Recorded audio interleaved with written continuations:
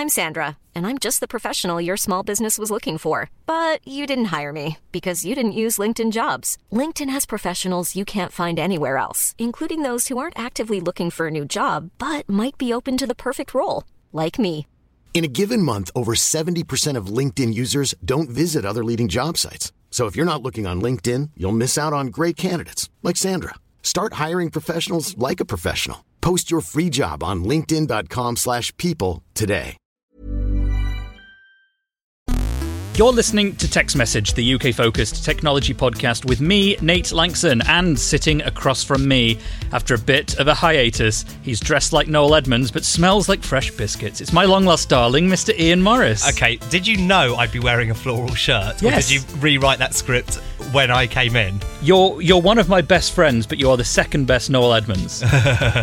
Underneath the blanket, he is a man of many mysteries and 1,000 smiles. But with 1,001 smiles under her own garment or kimono, it's Marta Svetek.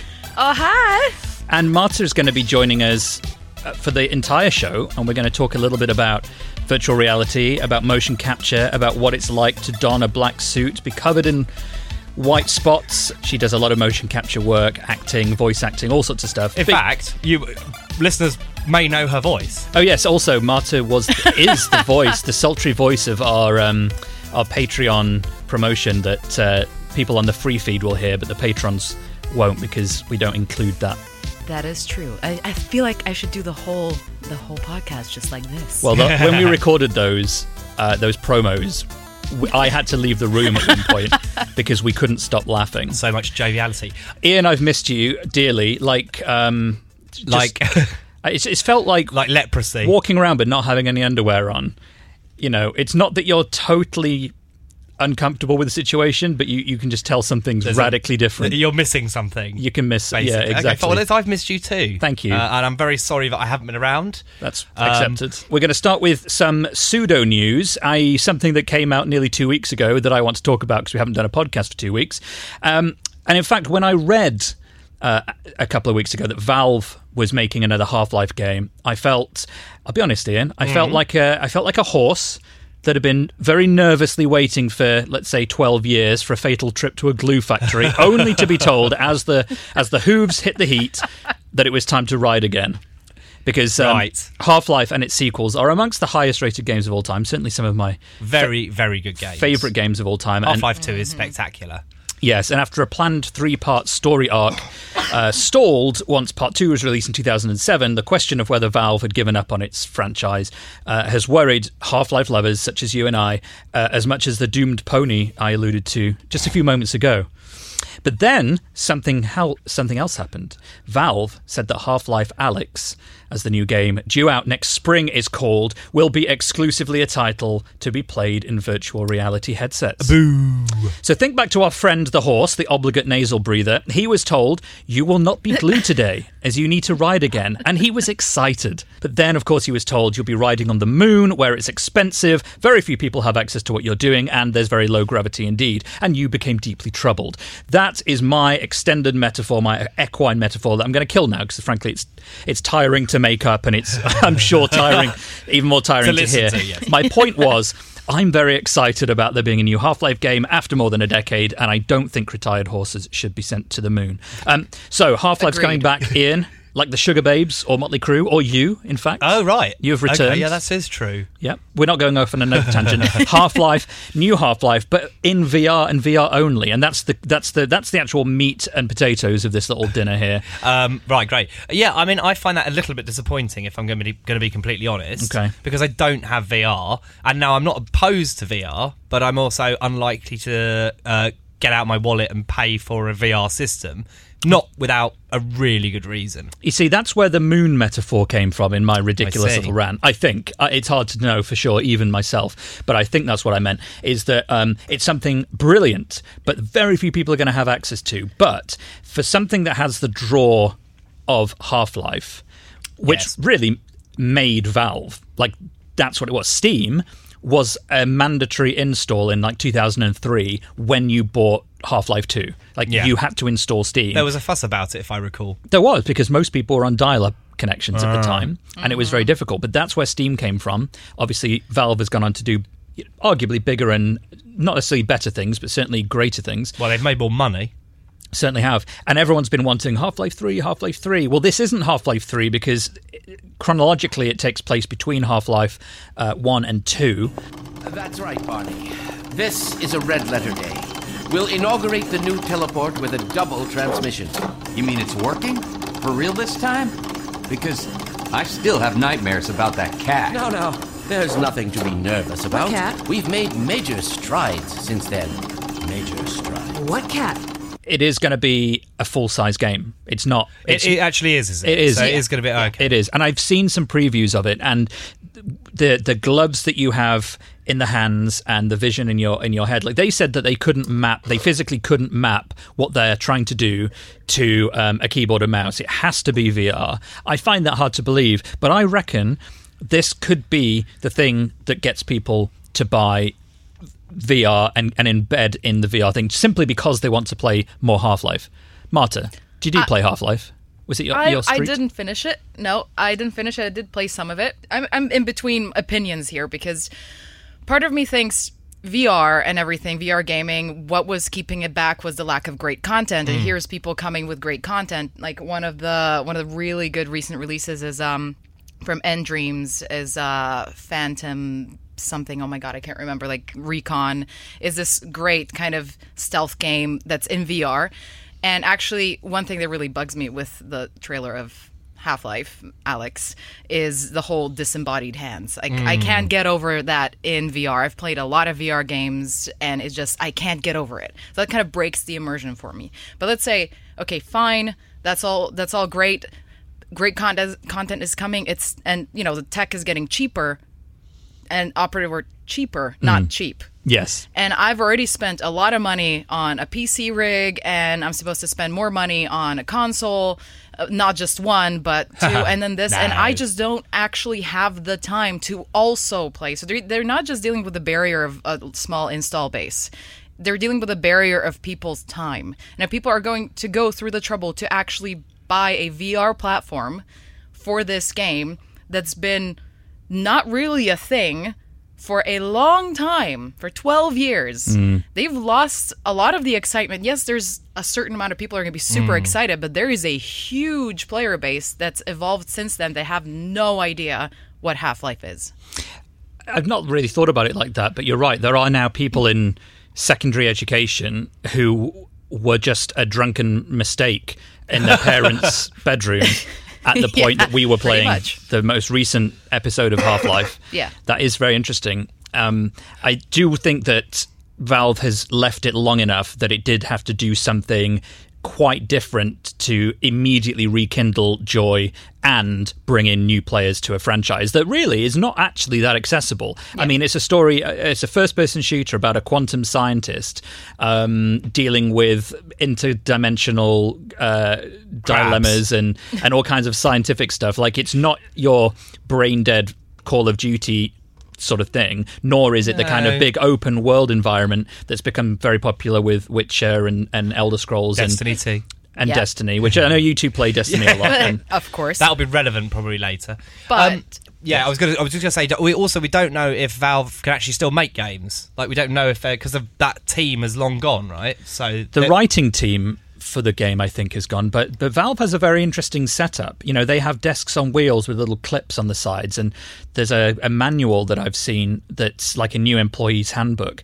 And the manual says, go and work on whatever you want to work on. The reason your desks are all on wheels and interconnected is so you can literally detach it and go and work on another team. There's it's a very flat structure. No one. But that doesn't mean that anyone there is a game builder. No, what I mean is that it could just as easily be that there are people that did work on Half-Life that splintered off and ended up working on something else. I'm with you. That have got together and decided to do this new VR thing. So it's not necessarily that the spirit of what made Half-Life is gone. It just may manifest itself in a new way. Okay, right. Sorry, Marta, you were going to say. No, absolutely. I mean, really, it's definitely a game with a very interesting story, and that's what we're talking about. It doesn't have to be open world or whatever. The main thing is that the story is interesting.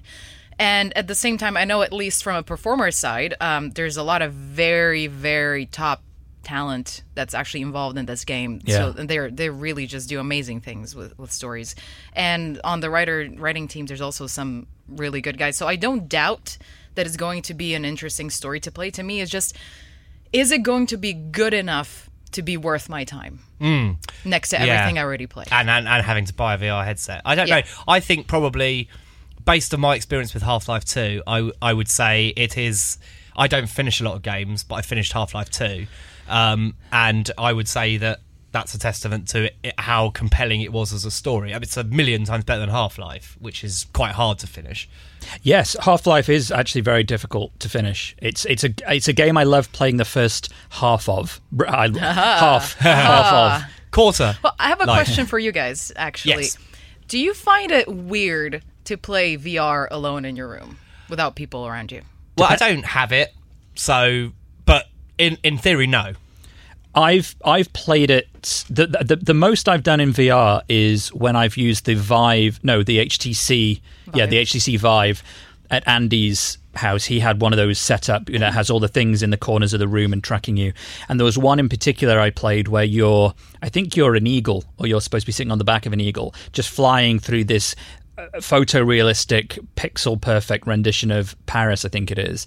And that is, I mean, it's wonderfully fun and super compelling, but it's quite fun both being watched and watching someone else do it. I wouldn't play that game alone. Yeah. But I've not really... the fun is watching and being watched because it's so ridiculous. Yeah. Or... Yeah. But I don't know I really don't know with this. It totally depends how it's executed. Well, I had a headset at home, and I now live without flatmates and all that. I'm all adulting and stuff. The main weirdness for me was the sensory deprivation for what's happening around me when there's nobody else in the house. It's really, really weird, and for me that's always also going to be a barrier to getting a VR headset. Is it going to be like something that I only touch when I have people in the house, and then it's kind of like you have to swap because you can't be in there 3 hours playing and people just be like, okay, fine. Yeah, and this is not the sort of game that's going to lend itself to being played with other people, is it? So it's not the sort of thing where you're going to have mates around to watch you play Half-Life. That's true. So that's an interesting point. I will be very interested to see how the streaming community reacts to this, because while they say you can only interact with it in VR, maybe there's a huge opportunity looming for watching other people play it in a non-VR environment. Maybe. I watch, what's that game called? Keep Talking... and Nobody Explodes or something like that. Yeah. Do you know the one I mean? Yeah. And that is available both as a normal game and as a VR game. And I've watched people do it as VR, as on streams, and it's extremely entertaining. Yeah, I've been watching quite a lot of Twitch games really recently, but mostly it's been esports stuff. League of Legends. I tried to understand the language of League of Legends because I've been working on a lot of professional esports coverage at Bloomberg in my day job, and in order to do that justice, you really need to kind of be embedded in the culture. Anyway, point is, what was the point? Don't know. VR, Half-Life. VR, yeah. Will the pull of the Half-Life name, its legacy, be enough to convince people to invest in a very high-end PC? Because we've seen the minimum specs, and it's not insignificant. It's not insignificant by any stretch of the imagination. It's better now than it was. I think most gaming computers that have been bought within the last 3 years will be easy. No, really? I don't think so. No. Absolutely really? No. I mean, with seriously high-end stuff needed. Oh well. Yeah. I'm still obsessing over rigs. You know that. Yeah. I'm Me obsessing too. over various hardware and everything. I keep wanting to upgrade my computer, even though I don't need to. But I think you're looking at about $2.5 grand easily. I think easily. so. I will probably be watching somebody else play this. I will probably not play it myself. That's the big difference. And I actually find VR games entertaining to watch, and particularly in the horror game genre, it's great to watch other people play them when it's not as terrifying for you. Yeah. But I think it's going to fall into that genre. So I don't see this actually being a huge commercial success. Well, let us know any thoughts, of course, that you have. hello@uktechshow.com. Will you be investing in an all-expensive VR rig in order to play what may be the greatest game of all time?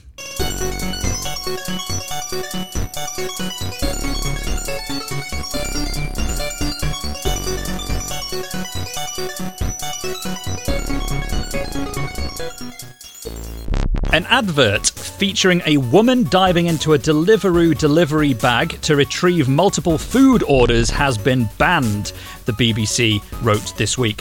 The Advertising Standards Authority said it might mislead viewers to think they could order food from different restaurants to be delivered together.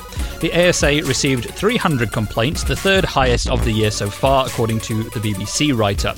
Deliveroo said the advert was about emphasising choice. Now, the advert in question showed a woman taking a delivery from a driver at a front door and then distributing meals from a variety of different restaurants around the house from a single bag.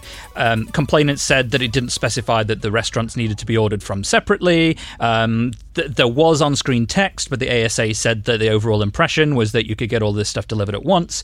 Now, there was a separate write-up from Gizmodo that was very critical of the ASA's decision, and it said, quote, this is the Gizmodo write-up, quote, "If you were hoodwinked by the campaign, you probably also believe that a geriatric old man can deliver presents to kids the world over in the span of one night with the help of some aeronautically inclined caribou.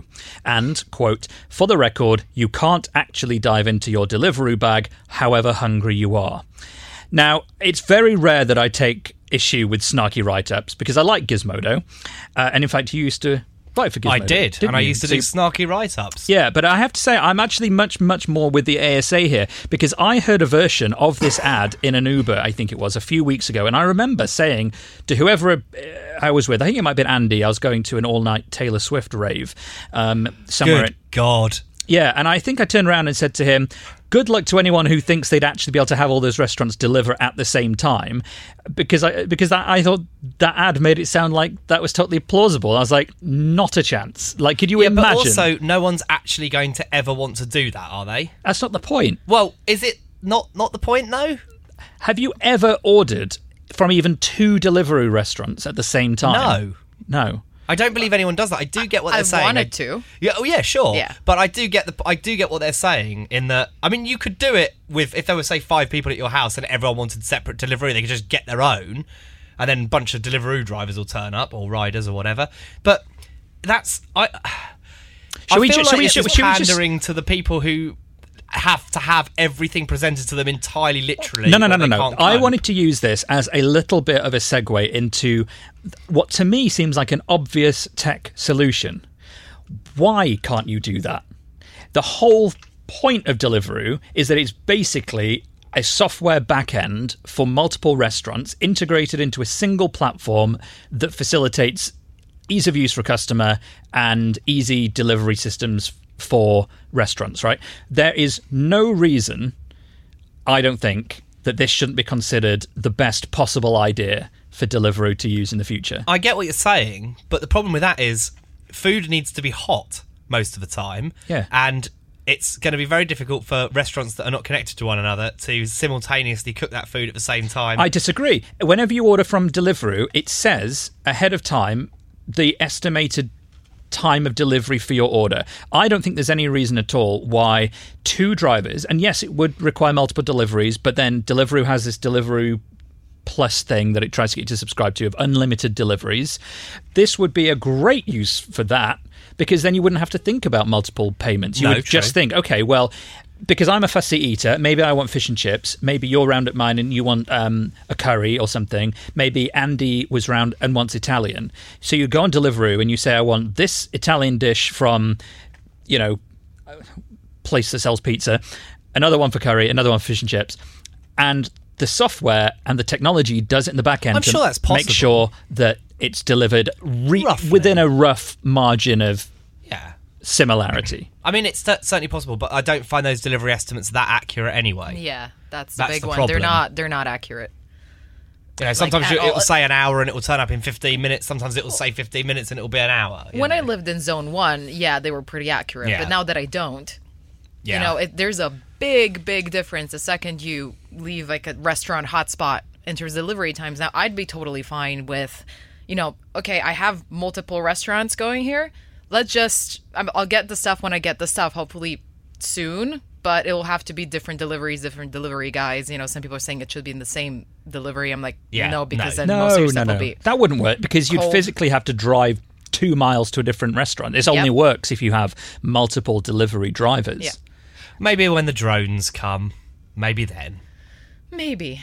Dawson in the chat room, in our live chat right now, says that they get a delivery of Chinese and then a pudding place, and it comes at different times. So that's two. okay, that's though, two isn't it? restaurants. You just place 2 orders.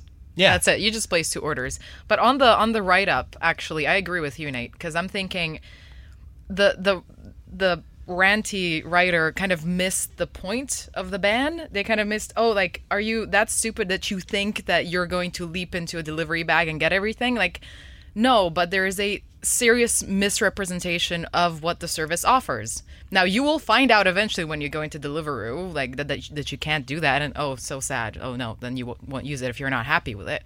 But still, if you're going to actually put this message out, you have to be a little bit more responsible. Speaking as a marketer as well as many other things. Okay, but yeah, that's fair. You need to accurately portray what your service is. I mean, to be honest, as a business or as a marketing, if I was on that team and to have to deal with the deluge of people ranting about the misrepresentation, even that already makes it not worth it. Yeah, that's a really solid point. I'm like, people will complain, but they'll let you know about it before they'll let the ASA know about it. Very true. Richard in the chat room also supports your argument about this being a city versus out of city thing, and says, I'd be happy just to have a single restaurant who will deliver to our house, a downside of living in the countryside.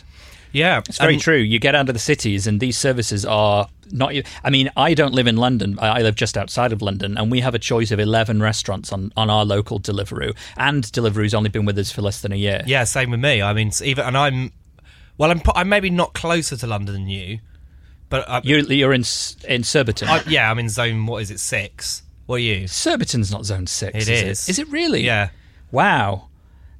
Tom and Barbara Good back in the day had a long travel to get to Mayfair on that one time they did that thing. I don't know what... I'm not in a zone, I don't think. Maybe 9. Well, okay, so that says a lot then. I'm in a zone, you're not, which suggests that... I mean, but I haven't had it, and I'm technically in the travel zone. So, you know, it's taken them a long time to roll that service out. I get the sense that maybe Deliveroo's not... I don't think they wanted to just blast money into... making this thing happen. So anyway, but that's not really the point, is it? It's all the point. It's just not as good as mine or Marta's. Okay, all right. Well, that wasn't the main thrust of my point. No, it wasn't. Tell me more about your thrust. I mean, I'm not sure if I want to. Oh, all right. I mean, only because I think we've done enough of it. We have. Think it warrants exactly lots more conversation. And my intention to talk about a complaint about an advert was to talk about, is that not actually a really good idea using technology? And I think we've established that it mostly is, but it will be a problem for the foreseeable future. But I think other people will have views. hello@uktechshow.com. That's where you should send them.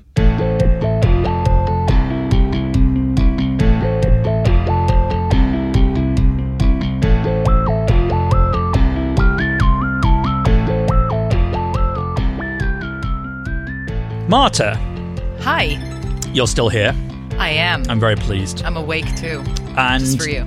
There are several things I think it's worth knowing about Marta. One, she owned, and this is true, I believe, she owns more swords than dinner plates. I'm getting there. I'm almost at the same number. I made a sword this year, so that's a special one. See, I didn't even know that ahead of time. That counts for 2. Okay. I smithed the sword with these hands right here. Amazing. 2, she's toured with the metal band Sepultura. And I know that for a fact because we went to one of the shows together. Yeah. And 3, can vouch. She was the only woman to come on my stag do, which to American listeners, that's a bachelor... Is it bachelor party? Yeah, bachelor party. But most important than all that, she's a motion capture actor, voiceover artist, and a million other things. One of the coolest people in the world. And by pure coincidence, I was playing Red Dead Redemption 2 this week, only a year late, but thanks to Black Friday, I did get it for about 20 quid, and was really blown away, in particular... by the motion capture detail used by some of the in-game characters. Ian. Was out on PC and you played it on a console a year late? Yes. Ugh. Well, I have a job. I know, but there's no excuse for that. No, I know there isn't. We have I just jobs. No, Ian didn't. Ian didn't for the lion's share of the last year. He didn't. He was have a job. Yeah. Well, I had a job. It just wasn't a go-to-work job. It was just a sort of sit in your pants at home job. I'm just teasing. I just didn't get around to playing it that much. Yeah. But there was one particular scene that really struck me this week when I was playing. Don't worry, people. It's spoilers are not a coming. You're in a theatre in one of the cities in the game. And you can sit there if you want and watch this entire performance. It takes about 15 odd minutes, and it's like a variety show. There's some music, there's a drummer, and I was watching the drummer, the virtual drummer, in the back of the little set of actors on stage in this non-critical mission that you didn't even have to sit all the way through. And I was watching the drummer, and I'm a drummer. I've played the drums for 30 years nearly. And so I was watching with a very critical eye, and I was amazed because all the rudiments, all the little flourishes, it all lined up. It was accurately represented. And I thought, there are very, very, very, very, very few people in the world who are going to be nerdy enough and a drummer to notice that and think, amazing. And then, but we'd already arranged for Marta to come on the show, who's done a lot of motion capture stuff in her interesting history. And so I thought, let's talk about what it's like to do motion capture. So, what's it like to do motion capture? All right, I'll put it a different way. Am I right? Was I correct to be so in awe of motion capture artistry from that scene? I mean, it's really a testament to how this has evolved. You know, it is there for you.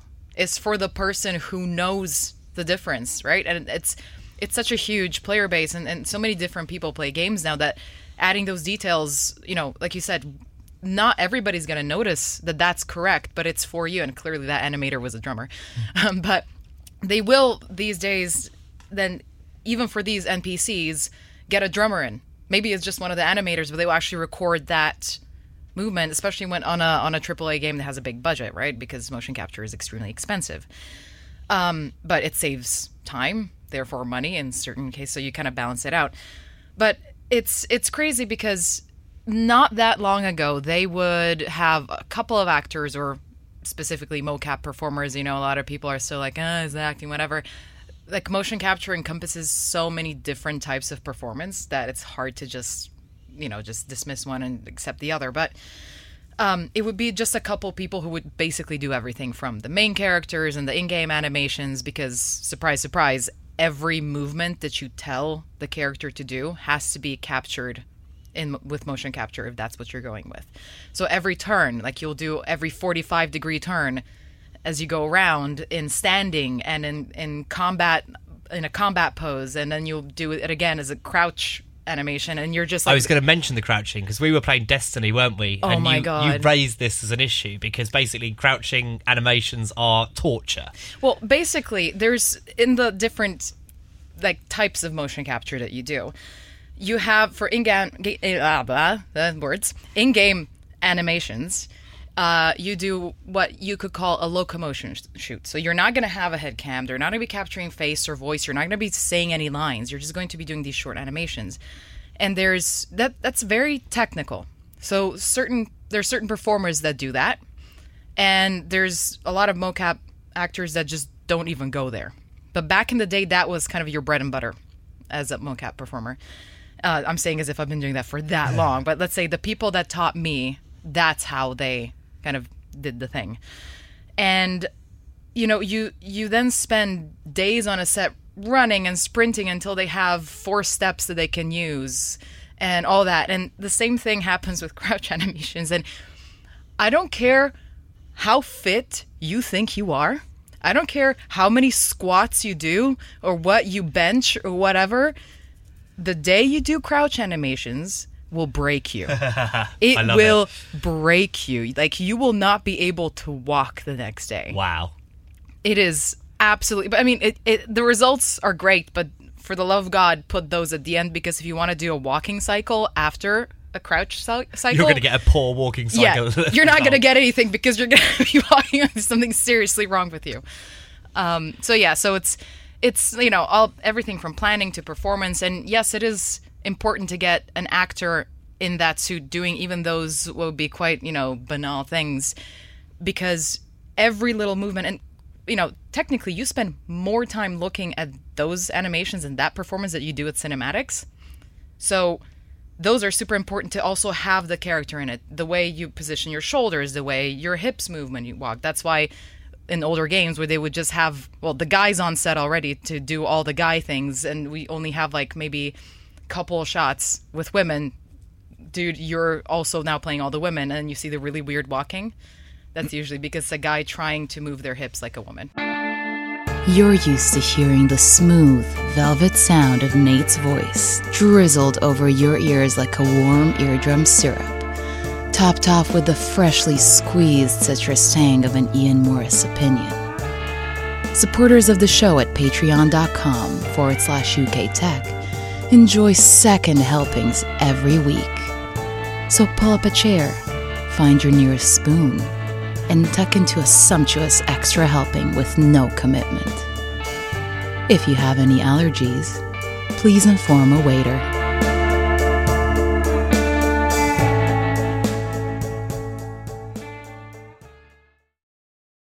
What kind of instructions do you get from a mocap director if you were to play a drum scene, for example? I think for that, because it clearly was an NPC, they would just say, play, and it's clearly synced to the song, play the song. Now, they wouldn't use any of the live recording because it's almost like playing to pre-record audio. Like, what a lot of people don't know, also because, and this is one of my sort of gripes, I thankfully haven't been the victim of this that much, but the voice actor and the body, the voice and the body are usually two different people. And the voice actor will usually get the main credit for the character.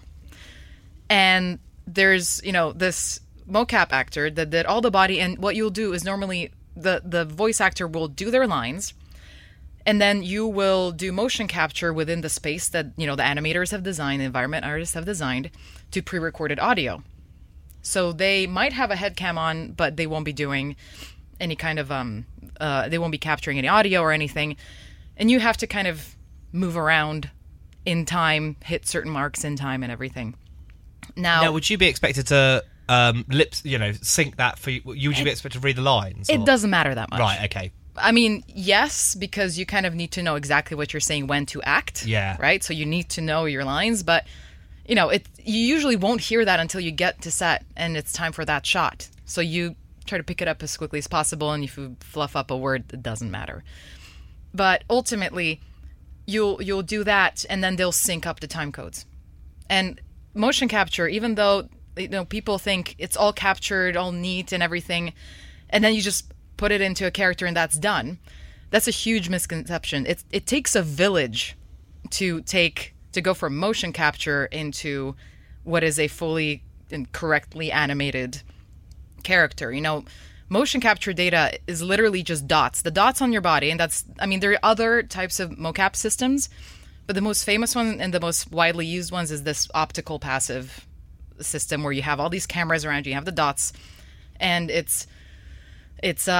can have multiple people in the scene. The computer will know where in the relation to the space you are. It saves a lot of headaches in that respect. But at all times, for any one point to read, at least two cameras need to see that marker.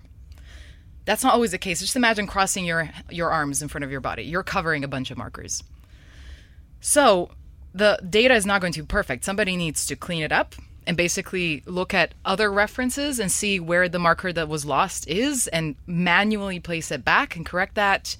They need to then make any adjustments. For example, if you were holding a gun in a cinematic where you have a head cam, and it's a rifle and you're supposed to lift it up and aim at somebody, you can't do that because the camera's there. So I literally did that once. So I was all in the scene and everything. I went and lifted a rifle up and I hit the camera. I was like, oh my God, I'm so sorry. Oh my God, is it okay? It's expensive equipment. So I had to Rambo the entire scene, and then in post they would have to move that up. So just these little things take time. And with this, in this world, it's extremely collaborative, but you rely on the people who envisioned this world, envisioned the character, to tell you as much as possible, because you can't see. You need to kind of get on the same page as quickly as possible.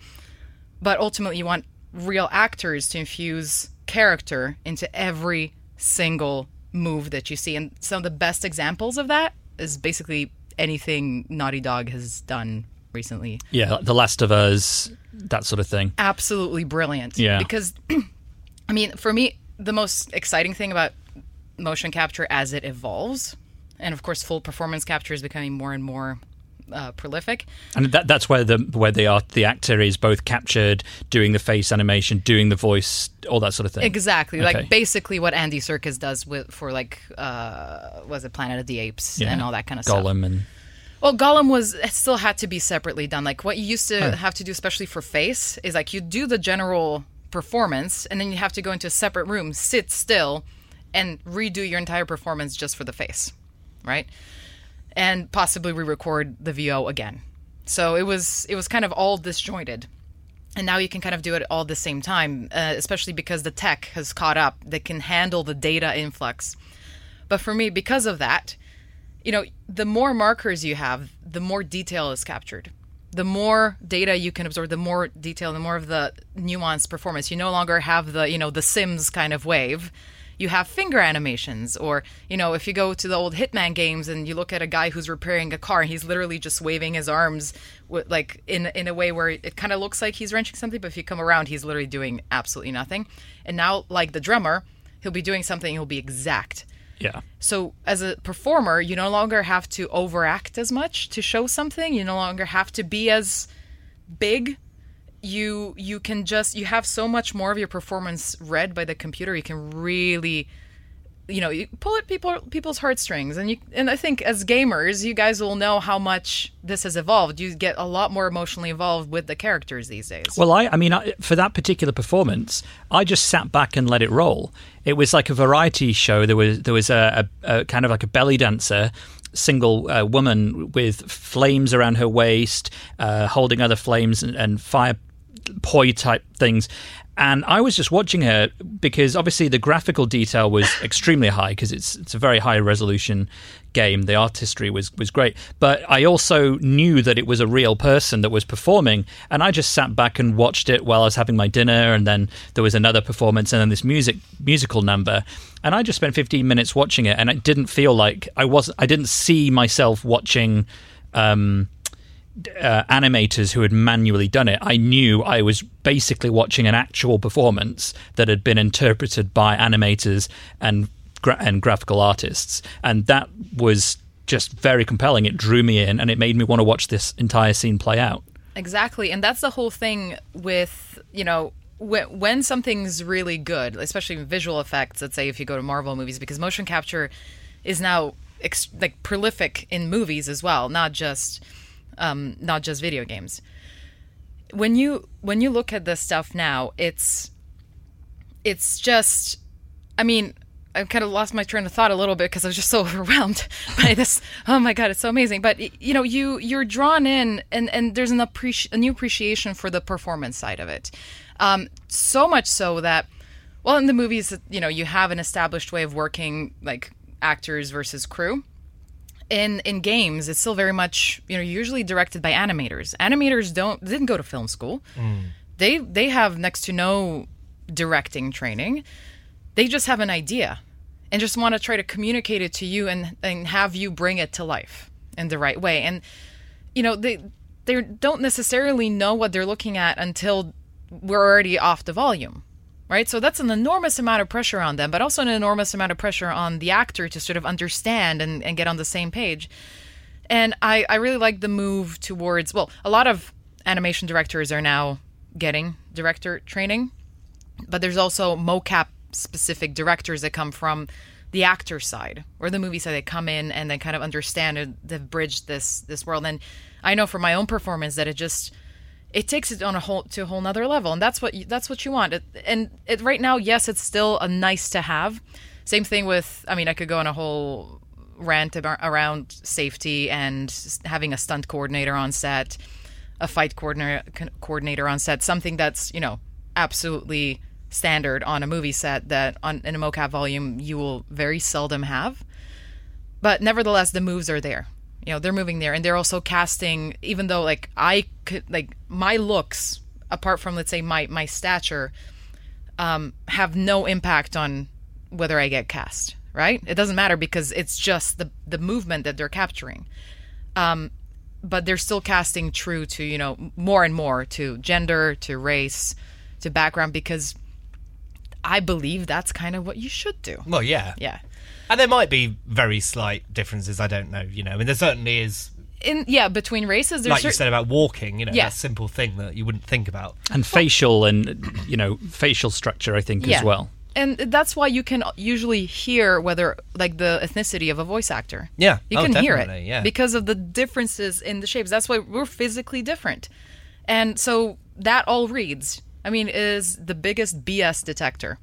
The mocap volume is like the biggest BS detector. You cannot fake things. You're either doing it or you're not. And it's great. It's a lot of pressure, but it's great. Facial animation, generally, is extremely difficult. There's a handful of people, relatively, in the world that are good at animating faces, and it is a painstaking process. I mean, for the most part, when you have the facial capture cameras, we have all the dots over your face and everything. Most of the time, a lot of that data is not usable, and it's just really good reference, right? And the faces have to be hand animated and fixed, and that's why when there's like these upper lip things, like weirdly moving upper lips, where, for example, one example of that sadly is the young Princess Leia, right, in the later Star Wars movies, where she just it's just that uncanny valley. You don't quite know it's because this is just entirely frozen. I'm pointing. This is great for a podcast. I'm here, so I yeah, exactly. Just that. the bit under the nose and everything just kind of feels weird. Is because faces we're so expressive and we have so many muscles, so many like little things that happen that in some ways a fur covered face can be a little bit easier. Yeah. Or weird hairless faces. But you don't really have reference for a talking raccoon. True. And also the way they build those models, and I showed my kids this because they're a bit too young for the film, but I thought they would be fascinated to see Rocket. And but they build that animal, bones, flesh, muscles, and that is such and I assume they do a similar thing for humans if they do it that way. Yeah, it'll probably be a thing of where they don't do that from scratch for everything. There's probably stuff they can pull from and build onto, and animators, please correct me. But yeah, like I said, it takes a village. There's people who are specialists in all this stuff because you not only have to build a character model, you have to rig it. And I imagine that would be a rigger's job to show basically how points of what should move, and then basically match the mocap data, essentially, and I'm massively simplifying here, to the rig so that the rig moves the way the data tells it to move, and then correct the 1 billion things you need to correct to make it match, and hopefully then you can work with it. But you'll constantly find things where the computer somehow made the wrong conclusion. Well, I've learned an enormous amount. We'll have to get you back, Marta, and talk more about the stunt coordination side of the profession, which sounds like it will be full of intrigue and injury. If you have any thoughts on what Marta has just blown our minds with, then do let us know. hello@uktechshow.com. We can pass questions along. We can accept petitions for her to return. I certainly would be very grateful of future informative sessions, Marta. So keep this space open. Luke in the chat room has already said signed, and he included an exclamation mark, which means that you've got certainly at least one brand new fan here. But I'm sure they will be in their thousands when we publish this. But thank you, Marta, for joining us. Where, if people wanted to follow you, learn a bit more, hire you, whatever, what are you working on? Where can people find you? So I am literally on everything social ever, but the best accounts are probably Twitter and Instagram, both of which on both of which my username is @martholio. Yes, that is a Beavis and Butthead reference. I will make sure we include links to all of this stuff in the show notes, so do check it out. And Marta, thank you so much for being here. I would like to also thank Tom Merritt from Daily Tech News Show, who is about to tell us what's been happening in the wider world of technology over the last week. This week on Daily Tech News Show, we talk with Chris Mancini about the increasing overlap between visual effects in movies and video games. Talk about what your responsibility is when reading and sharing the news. Discuss what it means that Larry and Sergey stepped down from Alphabet. Theorize that 2020 may be the year of the mid-range smartphone. And David Spark joins us to help understand why so many companies find getting the basics of security hard to implement. That and more at dailytechnewsshow.com. Thank you very much, Tom. You know, I'm seeing Tom. I'm going to see some baseball with Tom next year. Are you? Oh, nice. When? June, I believe. Lovely. In London. Ah. Would you Adam and Eve it? I would Adam and Eve it because you just told me. I know. And I'd never lie to you. Fair. That's that. Thank you, patrons, for supporting us and keeping us in fresh supply of basically everything that we could ever possibly need to do a podcast with. So thank you, everybody. And I'm going to be in New York next week. I'm leaving in about 24 hours. Ooh. I do fully intend to do a show from New York, and Extra Message will be on cue as well for next week. But as to how that show will come together, I will have to both A, let you wait and see, and B, more importantly, find out for myself by figuring out before then. But in some form, I will see you next week, and thank you both for being here. Yay! Yay, thank you for having me.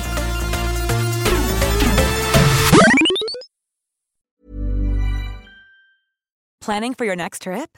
Elevate your travel style with Quince. Quince has all the jet-setting essentials you'll want for your next getaway, like European linen, premium luggage options, buttery soft Italian leather bags, and so much more. And is all priced at 50 to 80% less than similar brands. Plus, Quince only works with factories that use safe and ethical manufacturing practices. Pack your bags with high-quality essentials you'll be wearing for vacations to come with Quince. Go to quince.com/pack for free shipping and 365-day returns.